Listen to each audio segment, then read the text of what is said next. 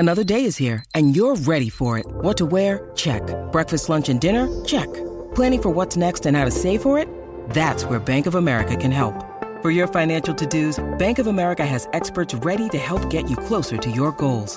Get started at one of our local financial centers or 24/7 in our mobile banking app. Find a location near you at bankofamerica.com/talktous. What would you like the power to do? Mobile banking requires downloading the app and is only available for select devices. Message and data rates may apply. Bank of America N.A., member FDIC.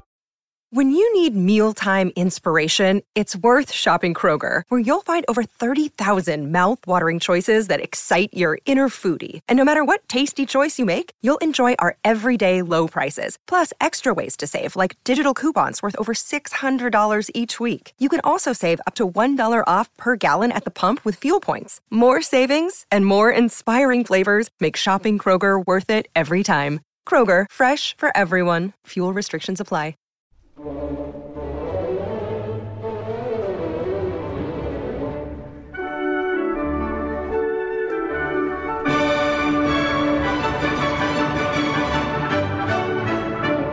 Hello and welcome to the Music to My Ears podcast, brought to you by BBC Music Magazine, the world's best-selling classical music monthly. This week we're speaking to pianist Isata Kanneh-Mason about the music and literature that shaped who she is today. Isata graced our screens back in 2014 when she reached the piano category finals of BBC Young Musician, a competition her brother Sheku then went on to win 2 years later. The pair come from one of the best-known musical families in the UK, with all 8 siblings either professional or highly gifted instrumentalists. Despite being only 23, Isata released her debut disc for Decca Classics last year, an album of piano works by Clara Schumann called Romance. Isata met Rebecca Franks at the Royal Academy of Music earlier this year, before the UK lockdown. So we're here in the Royal Academy of Music in this beautiful boardroom, and I wondered if you could tell me a bit about what the Royal Academy of Music means to you, just to start with. Okay, so I've been coming here for a long time, many years. I actually first came here when I was 10 years old to the Junior Royal Academy. And actually, no, that would have been the Primary Royal Academy, sorry. And then I went to the Junior when I was 13. And then when I was 18, I came to the Senior. So now I'm here full time and I'll be here until July and then I'll leave and that will be the end of a long era. So, does it feel like a second home? I imagine it must do after so many years. Yeah, definitely. I mean, I would say the Primary Academy and the Senior Academy are, of course, very different. So I do feel like I've grown while being here and I've had different teachers. But in terms of the actual building, I feel very familiar with it. And you have other musical siblings as well who study here. So I guess, is it part of your family life? Yeah, definitely. So I have 3 siblings who are here with me at the Senior Academy. And then my other 3 siblings go to the Junior/Primary Academy. So they all come here in some shape or form. Yeah. I wondered if we could go back to your sort of very first musical memories. Okay, so I always find this question really difficult to answer because I'm kind of sifting through. I would say the earliest one I can remember is being on holiday in the Caribbean with my family. I think I was about 5 and there was a piano there. And that's basically my earliest memory of playing the piano. And I remember kind of playing some chords and being really excited by the sound of the instrument. And then I can also remember, this is probably a couple of years later or a few years later, I'd always listen to the Rachmaninoff Second Piano Concerto kind of on the CD player with my sister Jennifer, who was 6 years younger. So she was about 3. And we'd both just listen to it and she'd fall asleep to the music. So that was quite a strong memory as well. And I also remember being in the car because we were always driving somewhere, like, I don't know, swimming lessons or school or something. And my parents would always have CDs of Jacqueline Dupre or Schubert in the car. So yeah, those are my earliest memories. Well, that kind of brings us on to quite neatly to the first musical choice for this podcast, which is the first piece of classical music did you really love? Yeah, so that is the Rachmaninoff Second Piano Concerto. And I think it's just because of that memory of listening to it on the CD player all the time. And I think I just had a really powerful response to the music. And I was only about 8 years old, but I just really connected with this piece. And I think when a memory is sharp in your mind, it means that you kind of had a strong emotional response to it. And this memory is really sharp in my mind. So yeah.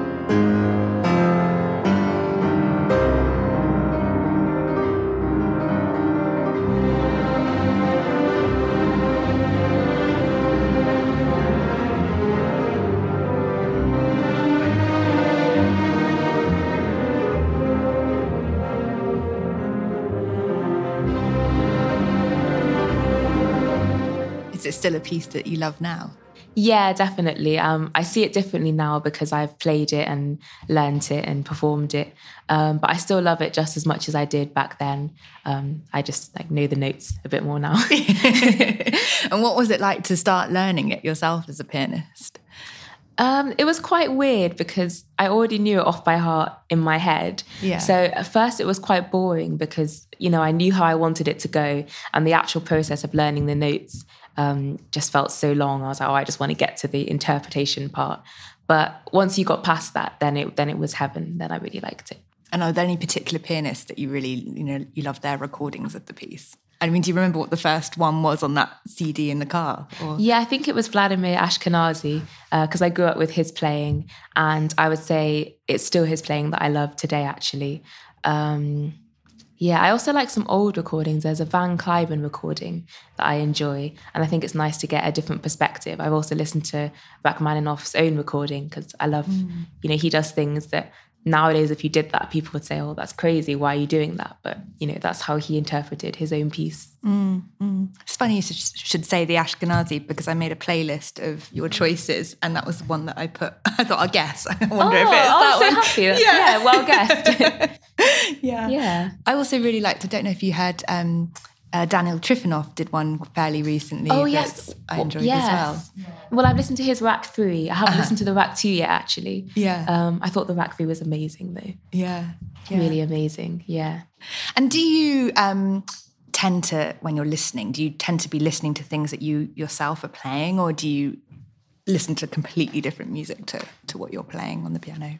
So I'd say it was a mixture. I think if I'm searching for something to play, then I'll listen to it. But as soon as I start learning it, I kind of don't want to listen to it anymore. And so I tend to listen to lots of chamber music, lots of symphonies, and also pieces that don't have any piano, like string quartet or cello concertos. So like chamber music is a big thing. Chamber music is definitely a big thing. I'd say that's probably my favourite thing to listen to, closely followed by concertos. Yeah. Do you think that's also to do with having a family that you presumably play a lot of music with together? Yeah, it could be. I grew up playing, piano trio with my brothers. We'd play together as siblings, and I've also played lots of chamber music with kind of friends, and I think it's a really important part of my life. So yeah, I definitely love chamber music. Yeah. And do you get a chance to go to many live performances? Yeah, I'd like to go to more, but that's just due to me being disorganised. There's so much here in London. I go to the Wigmore Hall a lot because they often have really good deals with cheap tickets or free tickets.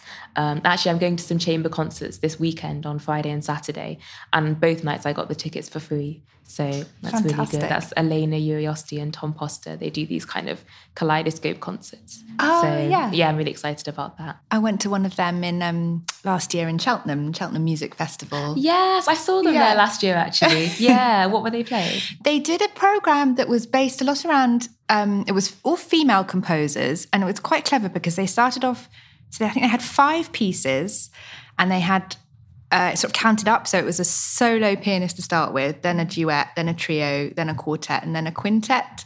So kind of the programme kind of built. Yes, I've seen them do something similar to that before, actually, a few years back, where they did solo, duo, trio, then quartet. Yeah, I liked it. It was good, wasn't it? Yeah. Oh, yeah. I think that's one of Tom Foster's things.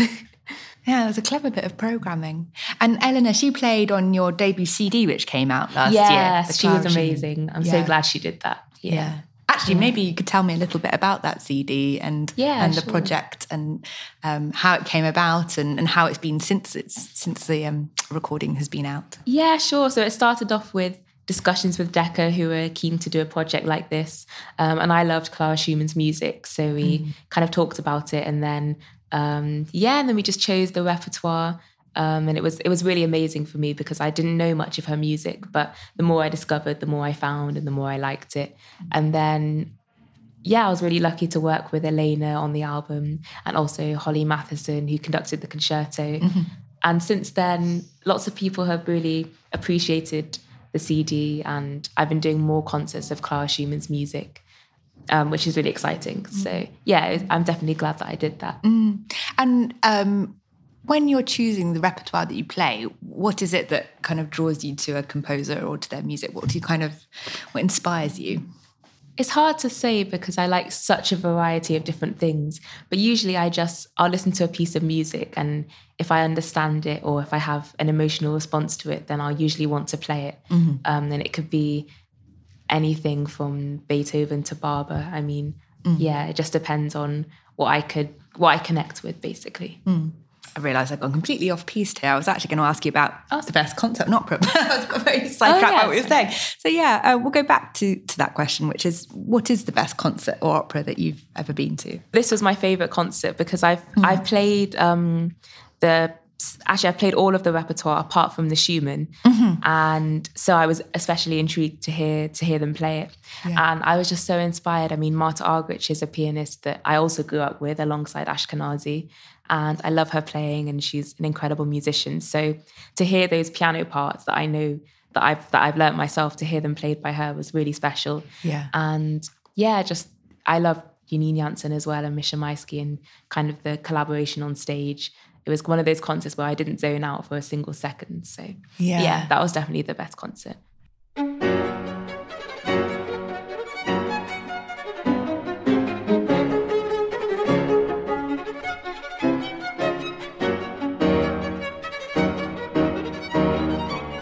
She's such. I heard her last year, Marta Argerich, at the Proms and doing. Yes, Tchaikovsky. Yeah. How was that? Well, I mean, again, it was one of those concerts that was just. Has really stuck with me because it was every note that she played, she did something with, and I thought, how on earth do you do that? It just seems so kind of innate, really, in her being and playing. Sort of. Yeah, that's why I love her playing, actually, because sometimes I go to piano concerts, and I think because the piano, it's one instrument, it's hard to make like a range of colour, and I think it's easy to become bored maybe in a piano recital. But with her playing, I never do, because there's so much character and life, and I think that's one of the biggest challenges as a pianist, is to not make it boring. Yeah, definitely. I feel like there's always an element of that spontaneity and surprise. I don't know if that was the case in this concert. Did she do things with music that you didn't expect? Yeah, you're kind of like, and it makes you listen and sit up, and she has that quality. Yeah. So on that programme, I should probably just say, so that was the Beethoven, the Cello Sonata in G minor, the Shostakovich Piano Trio No. 2, Schumann Violin Sonata No. 1, and the Mendelssohn Piano Trio No. 1, which... That's got quite a feersome piano part, hasn't it? Yeah. So does the Beethoven Cello Sonata, actually. That one has a really great piano part. Yeah. So that's all music that's in your repertoire? Apart from the Schumann, yeah. So it's actually all pieces that I played with my brothers. So we played the 2 trios, and I played the Cello Sonata with Sheiku. And so they're special pieces to me as well. Yeah. Because it's making me smile just talking about playing that. Yeah. Have you played any of them?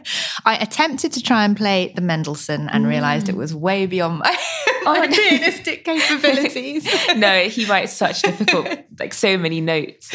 We formed a piano trio at university, and I think I took it home over the summer, and I thought, I don't think I'm going to be able to learn this.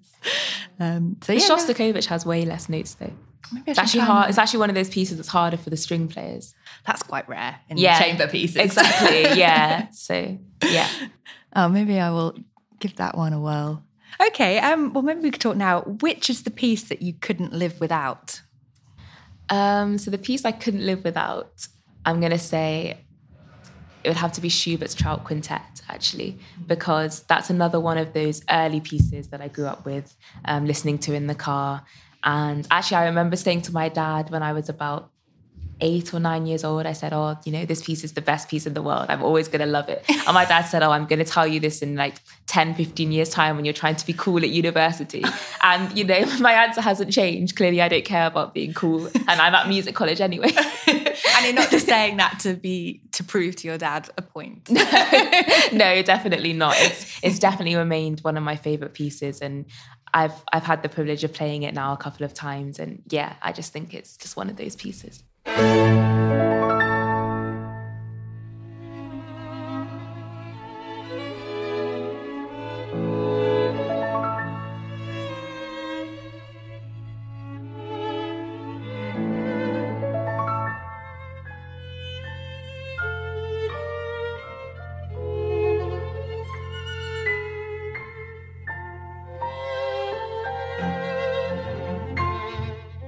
What do you like about it in particular? I mean, I'm just thinking now of the tune, the trout. Yeah, the trout song. tune. Yeah. Yeah, I think it also has to do with, because I used to listen to that famous recording with Jacqueline du Pré and Daniel Barenboim, and, you know, they were some of my early childhood idols. And I think it's kind of, so that piece, I instantly connect to Jacqueline du Pré for some reason when I hear that piece, which makes it special. And then also just, you know, the melodies and the way he uses harmony. And every time I play it, I just feel so free kind of on stage. So, yeah. And you mentioned there again, listening in the car. Was that a big part of being driving around places and listening to music? Was that a big part of your childhood? Yeah, it was. Yeah. So we had this kind of big 8 or 9-seater car so that we could all fit in, and we'd all kind of turn on the CD player or maybe the tape recorder, actually, whichever one it was. And yeah, we'd always listen to music in the car. It was a massive part of my childhood. And I remember it was quite a loud car, so if it was a really quiet moment, you'd have to really strain to hear. And how and where do you listen to music now? Do you stream music? You CDs? You vinyl? Unfortunately, I'm a bit of a streamer, so I have Spotify and I listen to it with my headphones. But I'd like to, because at home in Nottingham, my parents still have a CD player and my brothers also have a CD player, and I think I would like to get one because I think it is better to listen to it that way. Yeah. But at the moment, it's headphones. Yeah. Like a great thing about streaming, though, is it does kind of open up a whole world of just think, you can just think of something that you want to listen to. And listen to it there and then. Yeah, that is useful, definitely. But then I think also sometimes when you have too many options, you can't decide what to listen to. And then I find myself listening to maybe 30 seconds of a piece and then moving on. So I think sometimes too many options is a bad thing. I have to really discipline myself to listen to certain things. And do you listen to things that people recommend to you, or do you where do you get your new kind of musical inspiration from? Yeah, a mixture of people recommending it to me, or me kind of just thinking of someone and an artist or a composer I want to discover more, and kind of exploring Spotify and seeing what I can find. That kind of brings us on to what's your current musical obsession? So my current musical obsession is actually Jacqueline du Pré. I've kind of gone back to my childhood. I hadn't listened to her for many years. But yeah, I recently read the book that her sister and brother wrote, and reading that made me want to kind of get back into her music. So I've been kind of browsing her recordings. And I'd also say I'm obsessed with Barber at the moment as well, because I'm learning his piano sonata, and I think he's a fantastic composer. So I'm kind of listening to his music as well. Yeah. Are there any particular recordings of either Barber or of Jacqueline du Pré that you really love? So I like Van Cliven's recording of the Barber Sonata, and also Pietragowski's recording of the cello and piano sonata. And then Jacqueline du Pré, I've been listening to the trio she recorded with Zuckerman and Barenboim, the Beethoven trios. Yeah. And those are really, those are classics. So I'm enjoying those.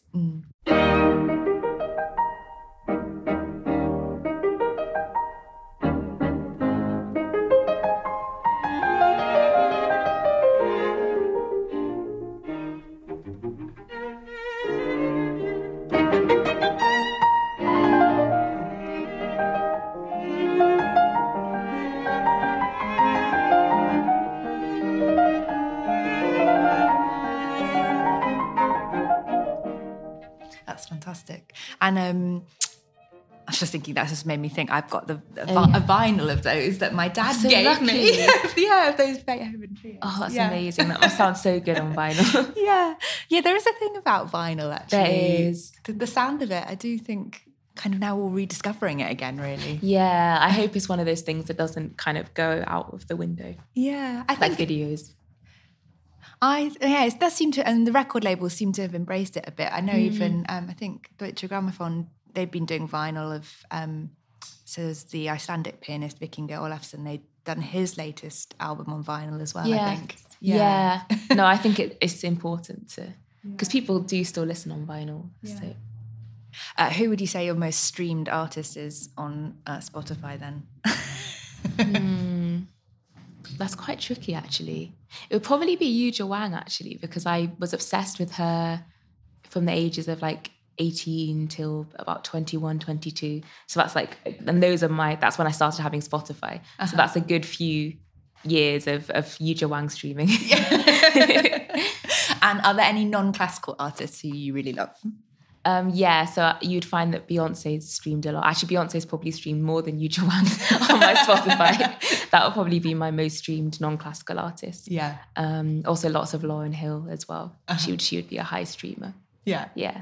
That's fantastic. And do you have like any other really sort of non-musical, like artistic interests or sort of cultural creative interests? Or well, I love reading. But what I'm reading kind of varies from year to year. I read kind of lots of psychology books. Like I'm always like interested in psychology, not like pop psychology, but like actual psychology. And what else? I like poetry. I would say I'm reading some Carol Ann Duffy poetry. So yeah, I would say apart from music, reading's one of my obsessions. Yeah. So I like read a lot of things. And what does your kind of average day look like at the moment? I tend to wake up quite early, just kind of naturally, like around 6 or something. And I like doing lots of practice in the morning. And then kind of in the afternoons, I'll either like go somewhere like a cafe where I can read a book, or sometimes I'll have chamber rehearsals with my friends. And then the evenings is usually like a relaxed sociable time. So I'll either cook with my flatmate or kind of go out to a concert or a gathering or something like that. Yeah. And then you just fit in listening to music kind of all around. Yeah, so I listen to music, I guess, in the gym, which I do like every other day, like in the afternoon maybe. That's my main listening to music time. Or also when I'm just walking or on the tube, because I have noise cancelling headphones, so I can listen to music on the tube. That's clever. So it's really useful. Yeah. Keep on meaning to get some of those, actually. No, it's really useful because before I couldn't listen to classical music on the tube. But if you have noise cancelling headphones, then you can. So it's really useful. Yeah, I think that'd be good for train journeys as well. Yeah, I have lots of train journeys, so that's when I use them. Yeah, definitely. It's a good investment. Yeah, exactly. Yeah. And what stuff are you working on at the moment in terms of your playing? So I'm working on the Barber Piano Sonata, a Beethoven Sonata in A major, number 2, and kind of a selection of nocturnes, and bringing back the Rachmaninoff Second Piano Concerto and starting the Third Prokofiev Concerto. So those are the main things, and then some chamber music as always. Yeah, always there. Yeah, always there, always doing chamber music. Are there any pieces that you would really love to record at some point? I mean, we could be talking in 5, 10, 15, 20 years. Yeah, so these are definitely not things that I plan to do yet. But I'd love to record some of the Rachmaninoff concertos. And I'd love to record the Rachmaninoff trios because they're not done that often. So I'd love to do like a whole album of Rachmaninoff that has the trios and the concertos. Yeah. That would be a dream. What is it about his music that kind of speaks to you so powerfully? I'm not sure. It's something in the harmony. I think from an early age, I just really connected to his music. And I used to compose when I was a child, and all my compositions kind of sounded a bit like Rachmaninoff, as in not as good, but I was so inspired by his music that I tried to compose like him. And so, I mean, I guess as a pianist as well, it's just something very satisfying about, I mean, impossible to play for me. But, I don't have big hands actually, so some of his music I do have to stretch, but it is very well written for the piano. Yeah. And I just think, it's just harmonically so satisfying, and I feel like I can really get deep with his music. Fantastic. That was pianist Isata Kanneh-Mason on the music that has defined her life. We hope you enjoyed this podcast from the team at BBC Music Magazine. Do let us know what you think of it by rating and reviewing it wherever you've been listening. If you want to find out more about BBC Music Magazine, we're available in print and various digital formats across the world, or you can visit our website, classical-music.com, where you can read all about the latest musical happenings, read thousands of reviews, and a good deal more. Thank you to Acast for hosting this podcast, and to our producers, Ben Hewitt and Jack Bateman.